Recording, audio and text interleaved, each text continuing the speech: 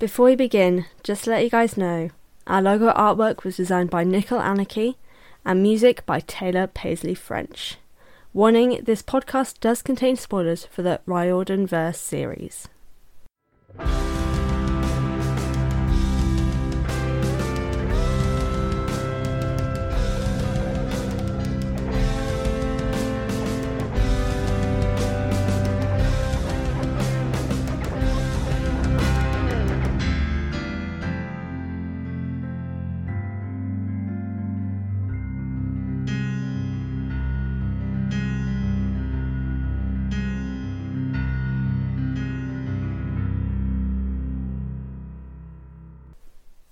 Hello everyone, and welcome back to the Best Damn Camp, a Riordan Verse read-along podcast that sets out to read all the books by Rick Riordan in timeline order.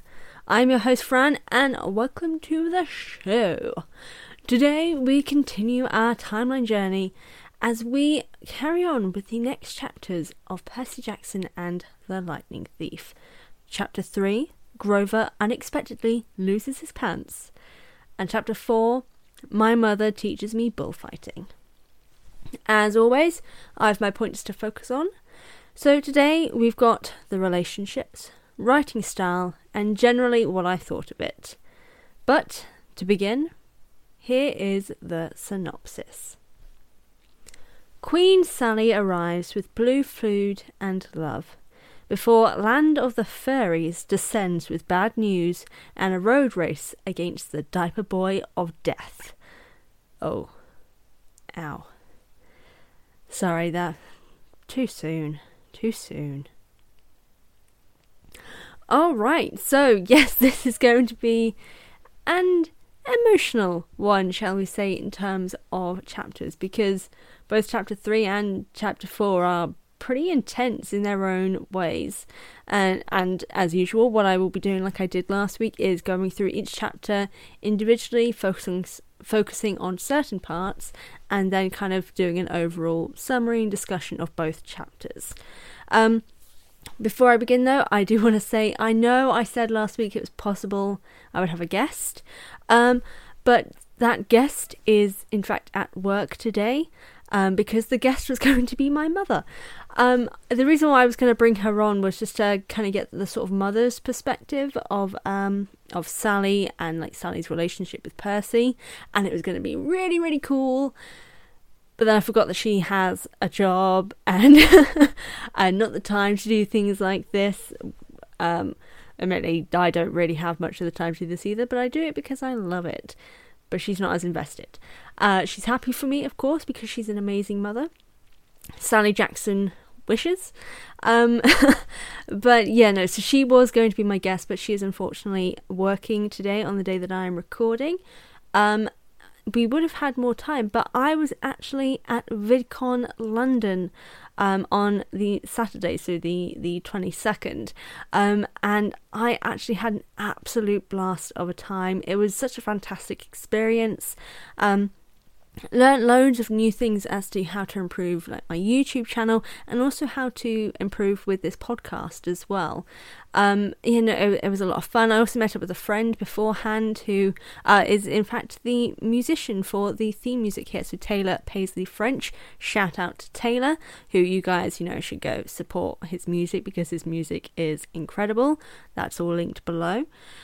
Below as in the episode notes. You know what I mean. I don't know why I'm explaining. You guys know what's up.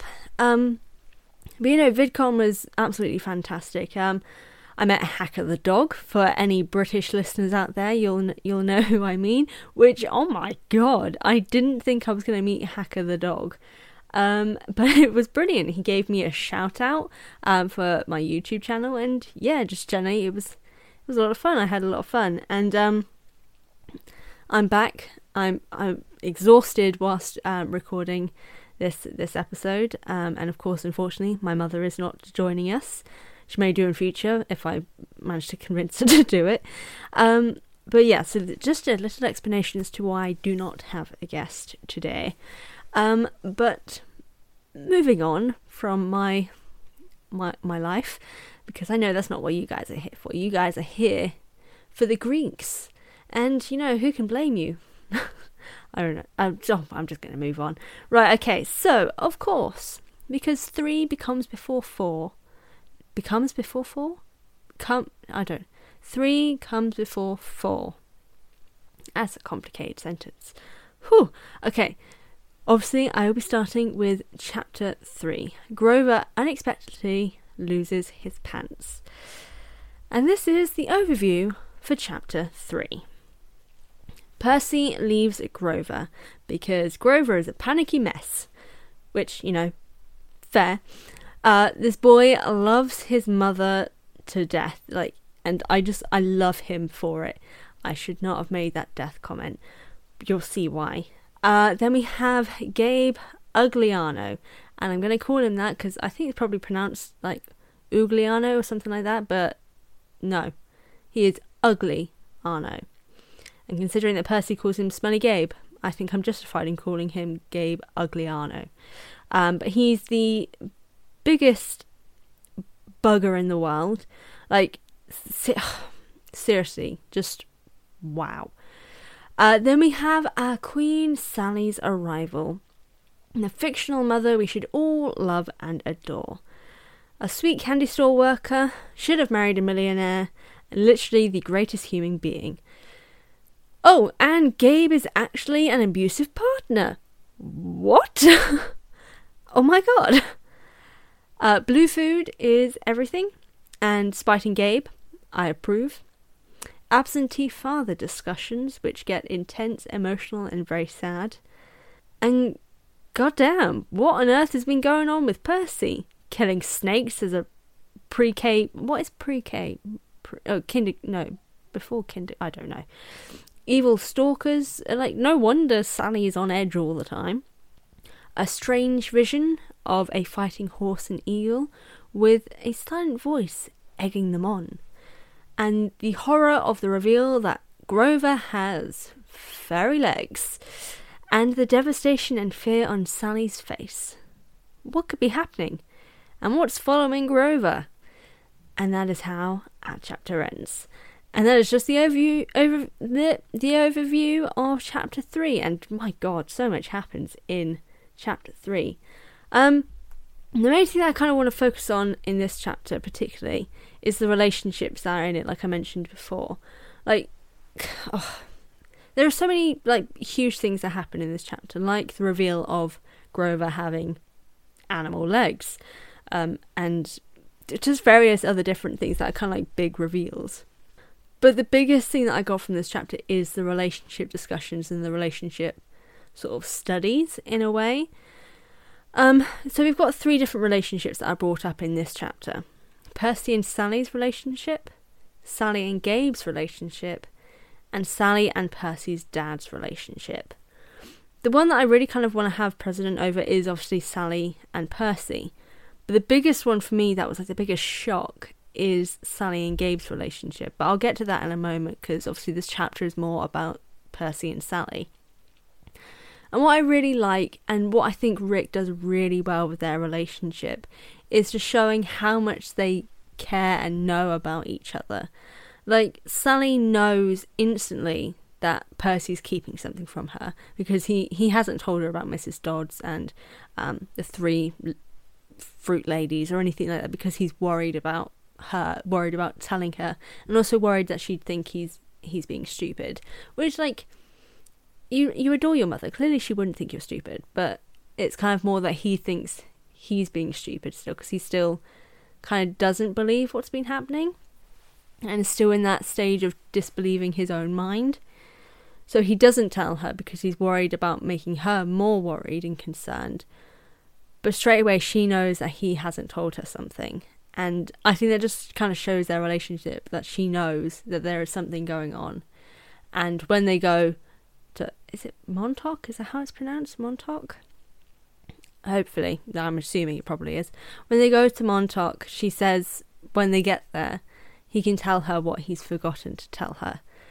And I really quite like that she is so kind of honed in on him and understands him so well, that she knows when he's keeping something and knows in a way how to kind of find out in a kind way, and also not making him feel guilty or bad for keeping something from her, which, you know, just shows that she's such a lovely mother. And he also knows a lot about her as well, like when he's probing her about his father and about this camp that she mentions his father wanted him to go to and things like this, and just kind of various different things that are clearly quite upsetting for her.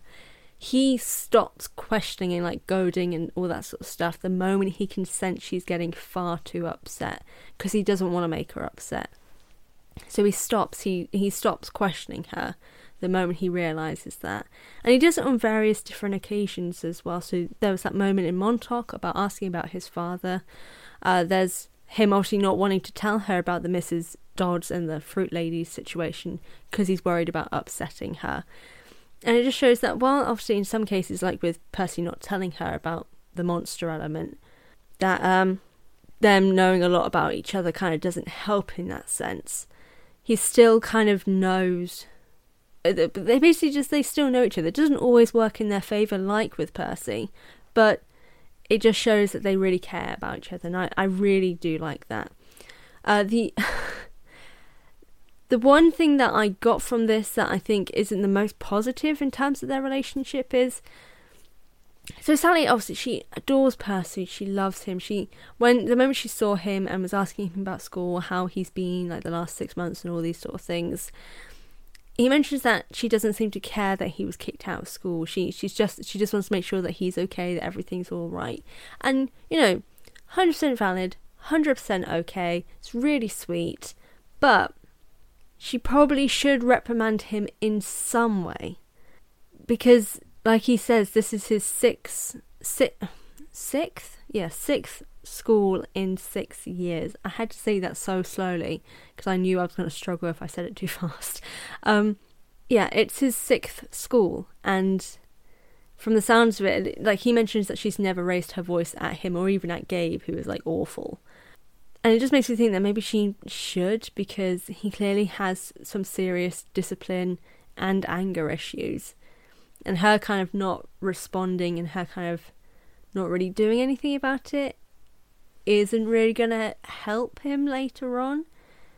Like, I wasn't like bad in school, but like I would do a lot of things mainly from an anxiety point of view, where I would occasionally pretend to be ill because there was something that was happening that was making me really anxious. Like when I was getting bullied at school, I used to pretend that I had an upset stomach or something like that, just so I wouldn't have to go in. And my mum knew, and for a little while she kind of like gave in to it. She was like, okay, you're not feeling great, we won't let you go in. But after a while she was like, no, I know why she's doing this. She's doing this as an avoidance. So she got me to go to school, and alongside that she also got me into counselling, which was brilliant. Worked out great for me. I was able to kind of deal with my anxieties. I've still got them. They're always going to be around because anxiety is just like that. But having that meant I was able to go to school when my education kind of didn't hit, what's the phrase? Hit a slump? I don't know, that's not the right word. I know what I mean, but I don't know how to say it. But it meant my education wasn't going to be like stunted because I wasn't going to school because of anxiety. That was the word that I wanted. Why couldn't I think of it before? Oh my god. But yeah, that's just one thing that I have, is kind of like the only thing I have against Sally at the moment, in that she doesn't really discipline that well, or at all. Obviously, in terms of like discipline, there's very different definitions, and people would see it as a negative to discipline children or something. But it's just giving rules, really, and like him being kicked out of school is a bad thing. Him fighting with kids is a bad thing, but she's not saying anything against it. I focus so much on that one negative thing, even though it's not too big of a deal for me, but it's something that I think could have been improved with her character. But just as a whole, their relationship really means a lot, and this is actually, I think, the first positive parent relationship that I've seen in a book. Firstly, his mother is alive, and in his life. Not a very common thing with heroes, like, you know, Harry Potter, for example. Both of his parents are dead. It's not a spoiler, so I'm going to say it. Both of his parents are dead. He's living with an abusive family. So he hates this abusive family and idolises his parents, even though, in the case of his father, turns out James Potter, bit of an arse. But in the case of Percy, this is, in terms of like child fantasy and just general fantasy novels, I think this is the first parent-child relationship that I've seen that is actually a positive child-parent relationship. Even in like teen romance or just basically any book and any film that I've seen that has a parent and child relationship, more often than not, it's a negative one. Either from the start or in terms of romance, like The Notebook, for example. I can't remember the girl's name. Her mother keeps them apart, steals the letters. I don't know why I gave The Notebook as an example. That was a really weird example. But like the parent became the obstacle, the parent became like the enemy. But in this case, Percy and Sally's relationship is one of like harmony. They both love each other, they both care about each other, and it is a positive relationship. And to go from this positive, lovely, heartwarming relationship to literally the darkest thing of this chapter. Holy gods. Oh my gods, just in general. The Sally and Gabe relationship. Now, I have to full on commend Rick for this, because he did not hold back with this abusive relationship, and I'm straight up going to call it that. This is an abusive relationship. But it is an abusive relationship in a way that not many people recognize or realize, and that is an emotionally abusive relationship, as well as one of small manipulations. And this is a thing that, like, I always knew that this relationship between Sally and Gabe was abusive, especially with something that comes up near the end of the book. I won't bring it up now because at this current point we don't really need that knowledge, but going through this chapter as closely as I have been and kind of making notes along the way and kind of underlining things, there was one part that really stuck out. Well, two parts really. One relating to Percy and one relating to Sally. But Sally is involved in both of them. One unconsciously, one literally. And the one that I really want to focus on is when Sally discusses with Gabe her and Percy's trips to Montauk. He responds with, because apparently they haven't been able to go the last 2 years because apparently they don't have the money for it. And then Gabe responds with, yes, it's fine. This will come out of your clothing budget. And it's that there that rang alarm bells for me. Now, this is a thing that does occur in abusive relationships. And now I guess I'll put a sort of trigger warning here in relation to talks about abusive relationships. Now, this is one that not many people kind of realise is a part of abusive relationships, and it comes under manipulation and mental and usually emotional abuse as well, and that is the controlling of finances.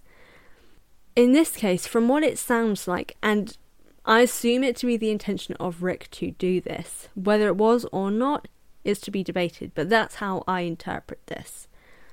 The fact that the only way that Sally and Percy are able to go on this trip is by Gabe taking away money from what is described as Sally's clothing budget for her to go on this trip is something called controlling of finances, making her basically fully financially dependent on him. Even though she works, from the sounds of it, full time in this Sweet on America candy shop, she doesn't have access to her finances, which means she is fully relying on Gabe giving her an, air quotes, allowance to do things for herself and her son. He is taking the money from her clothing budget, which just that alone, that she has a designated clothing budget. So say, for example, and this is a very common thing, she needs new bras. Because, as most women will know, couple of months or a year, a bra will fade, and it can be not dangerous, but it can be incredibly painful and, you know, not particularly comfortable, and basically you lose all the support, you get back pain and all these sort of things. That would mean she would have to go to Gabe and say, would you be able to allow me to use some of my clothing allowance to purchase new bras? And the decision as to whether or not she would be allowed money to purchase clothing would be up to him. If he deemed her need for new bras, for example, unnecessary, she would not be able to purchase new clothing because he has not deemed what she's asking for necessary. And that is where the abuse comes in, because she is completely restricted. She has no freedom. She has nothing without Gabe. And that is just 100% terrifying. But it is a subtle terrifying because it's in that one line. Another line where this occurs is where Gabe is talking to Percy. And this is near the start of the chapter, where Gabe tells Percy that any money he has on him has to go to him for his poker game because he needs his money, to the point that he knows exactly how much Percy must have in his pocket because he would have used a 20 to get the taxi to the apartment, which means he would have $7 or $8 left in change, which means that now belongs to Gabe. And the thing that's most frightening about that is Gabe calls it his and Percy's little guy secret, that Percy is basically financing his poker habits. And it's something that Percy can never tell Sally, to the point that Percy's wordings is, if he had ever told Sally, Gabe would hit him. And the fact that he hasn't told his mother, that Sally clearly has no idea that this is happening, that Percy is having to give money to Gabe whenever he comes home. She doesn't know about this, and the fact that she doesn't shows that Percy knows, if he did ever tell her, that Gabe would follow through with this threat, which means this threat or this action has already been put into effect. Because why would you be afraid of something if you didn't know it wasn't going to happen? Because why would Gabe hit him if his mum knew about it? So it means that Percy probably is already being physically abused, and he's also now under the control of Gabe's financial abuse also, which just this whole thing is just horrifying. And it's going to sound really weird for me to say this, but it is an interesting horrifying. We've seen discussions of abuse, and I say I've seen discussions of abuse and actual abuse explored in books, but I don't see that often in what is deemed as children's books. Like in Harry Potter, for example, we know that the Dursleys are dangerous as anything. They are incredibly abusive to Harry, but it's never explored to the extent that I always wish it had been.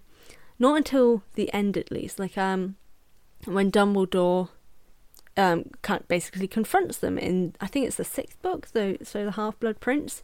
But it took 6 books for anyone to really do anything or say anything to the Dursleys, which is just horrific. But in this book, there is an awareness of this abuse. There is awareness that this is wrong. And I'm not going to spoil too much, but I believe it's dealt with in a slightly better way. Not 100% better, because for those who do know, not always the way to deal with the thing that does happen, which I shan't bring up because I'm trying to make this not too spoiler filled. But I prefer it in relation to that. Again, it does kind of get glossed over later in the series, which is unfortunate, but I kind of understand why it was, in a sense, because obviously bigger things slightly occurring. But I just find it really interesting, this sort of exploration of this abusive relationship, and the fact that it's so different to abusive relationships that are normally explored in a series, because it is financial, emotional, with physical abuse slightly hinted at on the side. And yeah, sorry, that was a huge tangent going into abuse, and for anyone who didn't want to hear that, I apologise for going on so long about it. I'm moving on now to a slightly more positive relationship that also has its negatives, unfortunately, and that is Sally and Percy's dad's relationship. That's explored nearer the end of the book. Now, the beach in which Sally and Percy head to in Montauk, as it turns out, is actually the beach where Sally met Percy's dad, and she tries to go there as often as she can. And as Percy describes, whenever they're heading there, it's like the years fall off Sally's shoulders. She looks younger, more relaxed, happier. Her eyes are brighter. The dullness that's in them when they're in the city, when they're with Gabe, vanishes, and she's a much happier person. But she has this wistfulness about her whenever they start talking about Percy's dad, and the fact that they are there, she's wistful either way, because she's remembering what it was like being with him, and the fact that she won't get to see him again because, as she says, he was lost at sea. Not dead, lost at sea. Which, considering what we know about Percy's father later on, I think it's an interesting sort of symbolism that comes across as to Percy's father. I kind of don't want to go too much into it, again, because of spoilers, but you know what? No worries, I'm going to do it anyway. Because Percy's father is obviously connected to the sea, having this image and symbol of Sally always saying that Percy's father was lost at sea is kind of true in a what's the phrase? In a symbolic way. Because he is god of the sea. He is forever lost at sea because he can never be with Sally. So yeah, I just thought that was really interesting that there's this sort of symbolism in that phrase. But what I also find really interesting, this is something that I think is kind of cool, again, in terms of like this idea of sort of like a divorced parent in a way, is that she makes some excuses for Percy's father, in that she said he didn't want to be away from them, but he didn't have a choice, he had to go. But she never says a bad word about him, even though he left her before she'd even given birth, even though he did leave, and that their relationship had to be a secret. She never says a bad word about him. And I think that's really that just shows what a decent person Sally Jackson is, and what happens to her later, even sadder. And what's really interesting though, even though she doesn't say a bad word about him, she still has her reservations in a sense about him, in that while she did and does love him, she wouldn't allow him to dictate where Percy lived or where he went to school, because if she did, it would mean that she would lose Percy. And I think that just shows that, considering what she says later on, that she held on too much to Percy, it's sad that she's kind of blaming herself in a way with what is happening. But why? I just don't get it, because she is right. This guy who has no involvement, who probably knew he was never going to have any involvement in this child's life, is dictating what should happen with no kind of consideration for her feelings. So, you know what? Fair enough to her. 100% completely agree. And now, before I move on to the next chapter, this is a totally random thing, just to go back to Gabe. Now, we saw in the previous chapter, I think I discussed it, this warding off evil thing that Grover did after the fruit ladies did their snippy snip. In this situation here, Gabe was really frustrating Percy. So Percy was like, I don't know why I'm doing this, but I'm going to. And he does this, 3 fingers across the heart, pushing out, sort of warding off evil thing. And something actually happens. And the door goes flying forward and hits Gabe and kind of knocks him into the building. And considering it's like a warding off evil sign, does this mean that Gabe is an evil creature? Which, 100% he is evil, he's a horrible person, but is he a monster of some kind if this worked against him? I don't know, but I am intrigued. Because as far as I'm aware, I don't think this is ever actually explored, so maybe I need to do something about that on my YouTube channel. But you guys don't need to worry about that right now, because it's time to move on to chapter 4. My mother teaches me bullfighting. And everyone prepare yourselves, because I'm going to cry. And it's time for the overview of chapter 4. Something is coming, and both Sally and Grover know what it is, but plot convenience means they can't tell Percy. Grover and Sally knew each other. A flash of lightning both reveals whatever is following them, and basically blows up the car and knocks it into a ditch, injuring Grover and making everyone a bit delirious in a sense.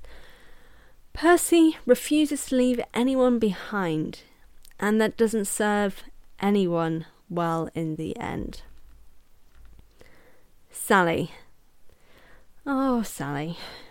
She tries to save everyone, tries to keep everyone safe, keep Percy and Grover safe. But she gets caught in the end, and it was her end. Grief and anger power Percy, and he kills pacifies son, because names have power. Percy refuses to lose anyone else, so drags the unconscious Grover across the boundary line of this camp, and promptly collapses at the feet of a bearded man and a pretty blonde called Annabeth.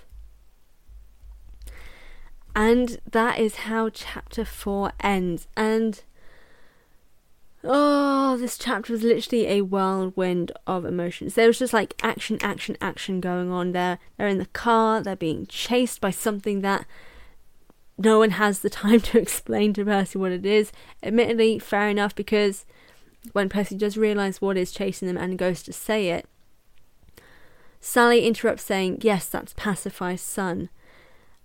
And after, when Percy tried to say again the cowman's name, I'm going to say it, the Minotaur, Sally stops him before he can get it out and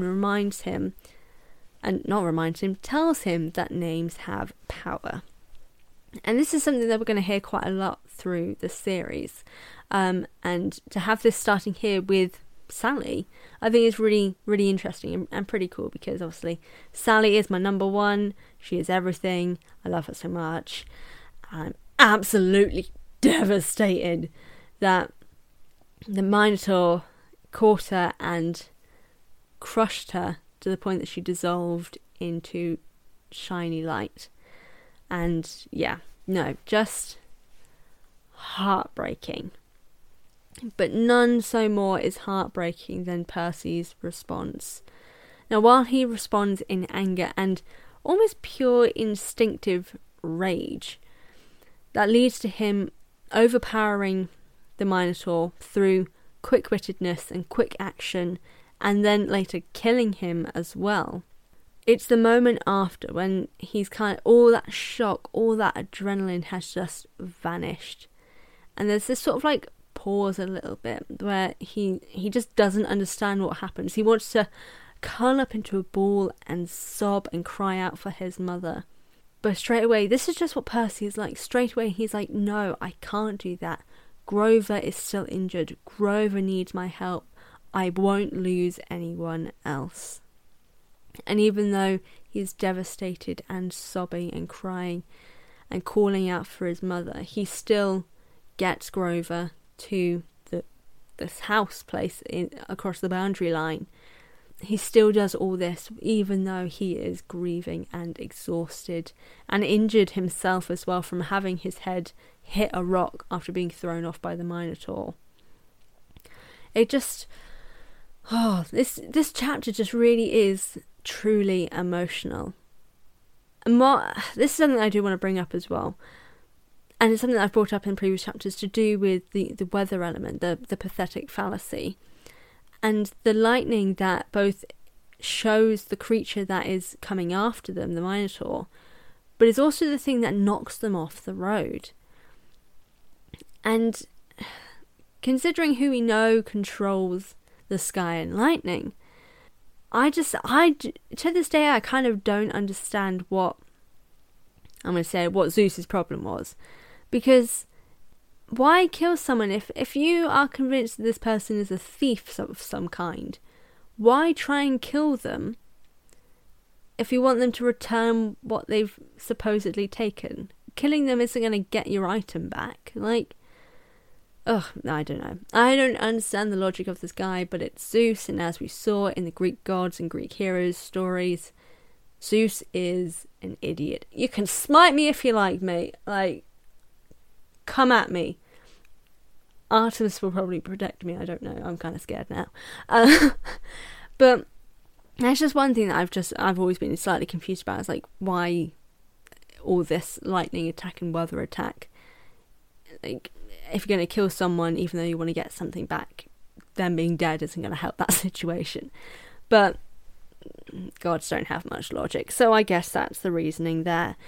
But a thing that comes up here, and is something that is explored predominantly in the next book, Sea of Monsters, and some later books as well, is this thing of Percy basically wanting to save everyone, wanting to protect everyone. The fact that he's loyal to everyone and won't leave anyone behind, at this current point, was 100% his downfall. The Minotaur only wanted him. If Percy had left and gotten to the boundary line, it's possible that the Minotaur may not have even hurt Sally or even gone after Grover. He only wanted Percy. Now, I'm not saying that it's Percy's fault. It definitely sounds like I was, but I'm trying to say that, in a sense, his actions did lead to what happened, but we don't know what would have happened if he had just left Sally and Grover there, if he hadn't been determined to get everyone across, even though his mother was telling him that she couldn't cross.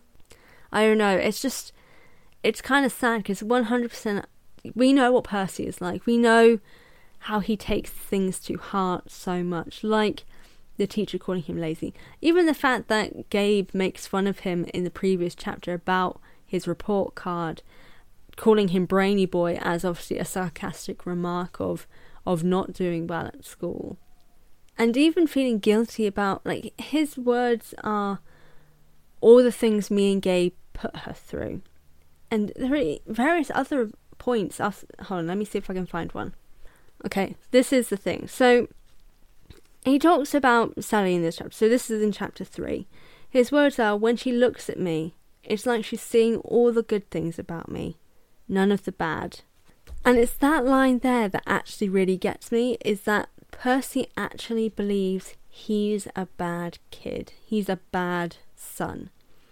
And that line, and whenever I hear the music, especially the song Good Kid from the Percy Jackson musical, which again, highly recommend for anyone who loves Percy Jackson to listen to the soundtrack for that. But the fact that Percy doesn't consider himself to be a good kid, that he's a failure, that he's let his mum down, I think is really upsetting. And the fact that because he wouldn't leave them behind, because of him in a way, that this Minotaur has come after them, he is going to blame himself for what happened to his mother. Whether it's verbally or subconsciously, that blame and that anger and that guilt is going to be there. And so you feel this sense of worry for Percy, because we know what he's like. Even 4 chapters in, we can tell that he takes so much to heart. He is a sensitive kid. And I don't mean that in a mocking way, which is what most people do usually mean when they say, oh, they're just really sensitive. I mean it in a way in which he is just generally really sensitive. He takes things to heart. He reacts really quickly because he is sensitive in a sense. Like when the kids were picking on Grover in chapter 1, he goes to react straight away because he's sensitive of the fact that people are hurting his friend and being mean to his friend. But now in this case, the fact that he delayed them, the fact that because he didn't tell his mum about Mrs. Dodds and the fruit ladies, when Grover obviously then says at the start of this chapter, why didn't you tell her? Why didn't you tell her? And even says so at the end of chapter 3 as well. Percy's now going to feel even guiltier that he could have pre-warned his mother and maybe this wouldn't have happened. He could have done what she said and go and leave them because the Minotaur only wanted him. He could have done something more and distracted the Minotaur. Like basically anything at this point. He's going to see so many different things that in his mind show that it is 100% his fault that Sally has died. And that is just truly upsetting, that this 12-year-old boy who is already undergoing PTSD, because he's still having nightmares about Mrs. Dodds at this point, which is mentioned both in chapter 3 and in chapter 4 as well, has now just seen his mother die before his eyes, his best friend nearly die also, but also turn out to not be who he thought he was, and just so many other horrific things. And I'm intrigued to see how he's going to cope with it and how he's going to deal with these things, and just in general what's going to happen.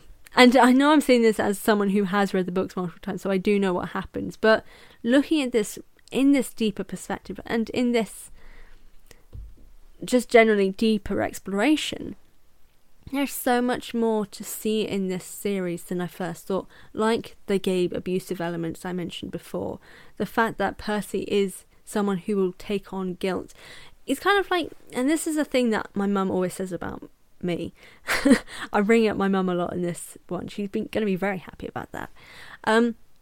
I have this thing that basically my mum has always brought up, that I've always been sensitive to other people's feelings and emotions, and I take them on myself. So if someone is feeling very sad and emotional and crying and stuff like that, I'm more likely to feel that way at the same time, kind of like a sympathy emotion.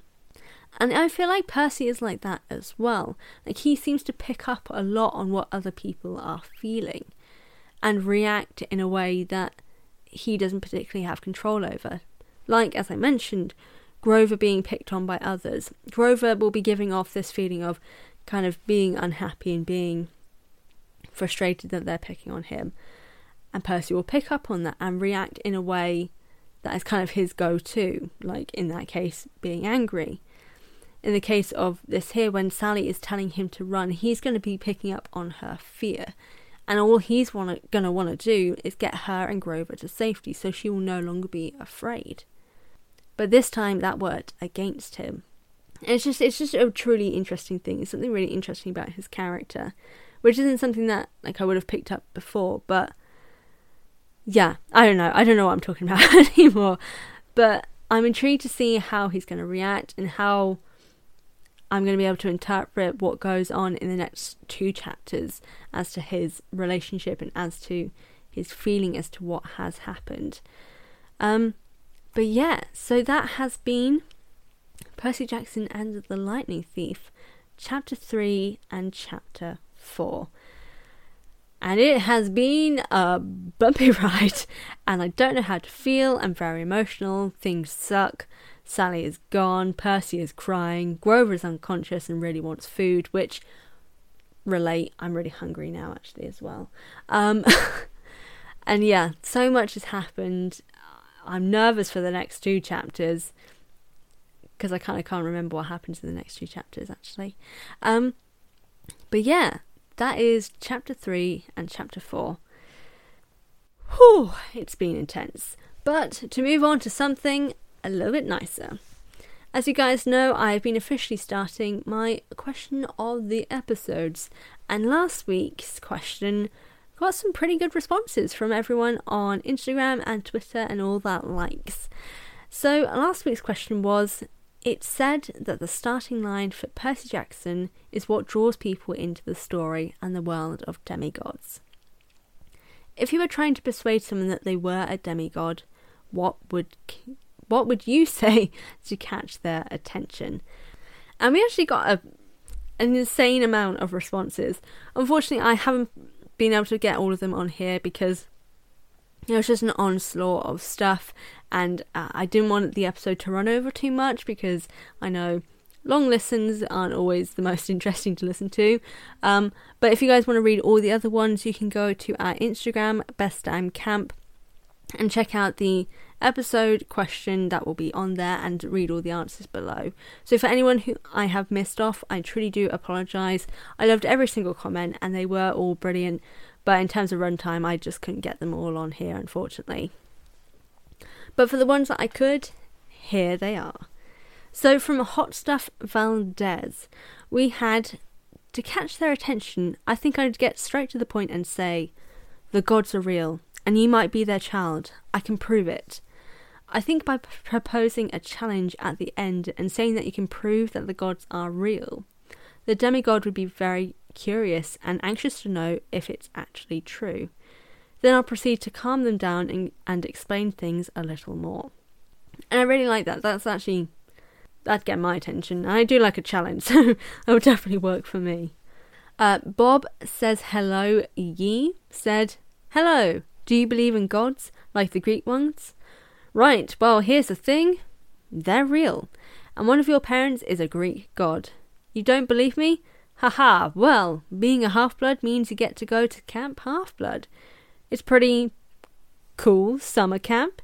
It'll also teach you how to not get eaten by monsters. Smiley face. Yeah, no, I can see why that would work. And that last line is definitely going to be motivational, because I don't think anyone's going to want to be eaten by monsters. Then we have from It's Your Fancy Potato. And I love that username, by the way, to It's Your Fancy Potato. So they say, I tell them that I got them free entry to a summer camp, that I'd provide transportation and probably make accidental references to like the Pegasi or something. But I can definitely see that working unless someone is really into the, the stranger danger sort of situation, because someone came up to me saying, free entry, I'll get you there, I can take you there, like I've got free transportation. Few alarm bells would probably ring, but interesting. I can see how that would work. Then from Let It All Free, they say, okay, I'm going to make this quick. Then I'm going to take you to Chiron so that he'll explain everything. Look, enter name. You're not a regular human. You're half god. To the point. I like it. It's very to the point. Then from Percy all the way. Love that. Hey, ever heard of Minecraft? Well, this has nothing to do with it. There is a possible chance you have some sort of power, though. I like how you kind of open with a something completely out of the blue and then get to the point suddenly after. So, I like it. And then from Daughter of Aries 56. I would ask them if something weird happened to them that they can't explain, or if they saw something that others didn't. Like Hagrid asked Harry in Harry Potter. And yes, actually, I can agree with that, because I guess that would work, especially in terms of Percy. If someone asked him that, he'd be like, well, yeah, I killed a teacher, but then no one knew this teacher existed. And then, police sirens would ring and he'd be taken to prison for murder. Yeah, so those are all the answers to last week's question of the episode, and they were a lot of fun. I think my favourite may have to be from Percy all the way, just with the ever heard of Minecraft? Well, this has nothing to do with it, just because I think it's really quite funny. But to do with the question of the episode, here is today's. Parents in stories never get the front focus, nor often are as adored as Queen Sally. So what I want to know is, outside of Sally, who clearly should be your favourite, who is your favourite parent character in a series or a solo, and why? Okay, I am looking forward to you guys' answers, which you can comment on the Instagram post that will be going up tomorrow on our Insta, on Twitter. You could DM us on Tumblr, or even send an email. In terms of emails in general though, anything you want to say, you can always drop us an email. But as always, thank you all for joining me today for chapters 3 and 4 of Percy Jackson and the Lightning Thief.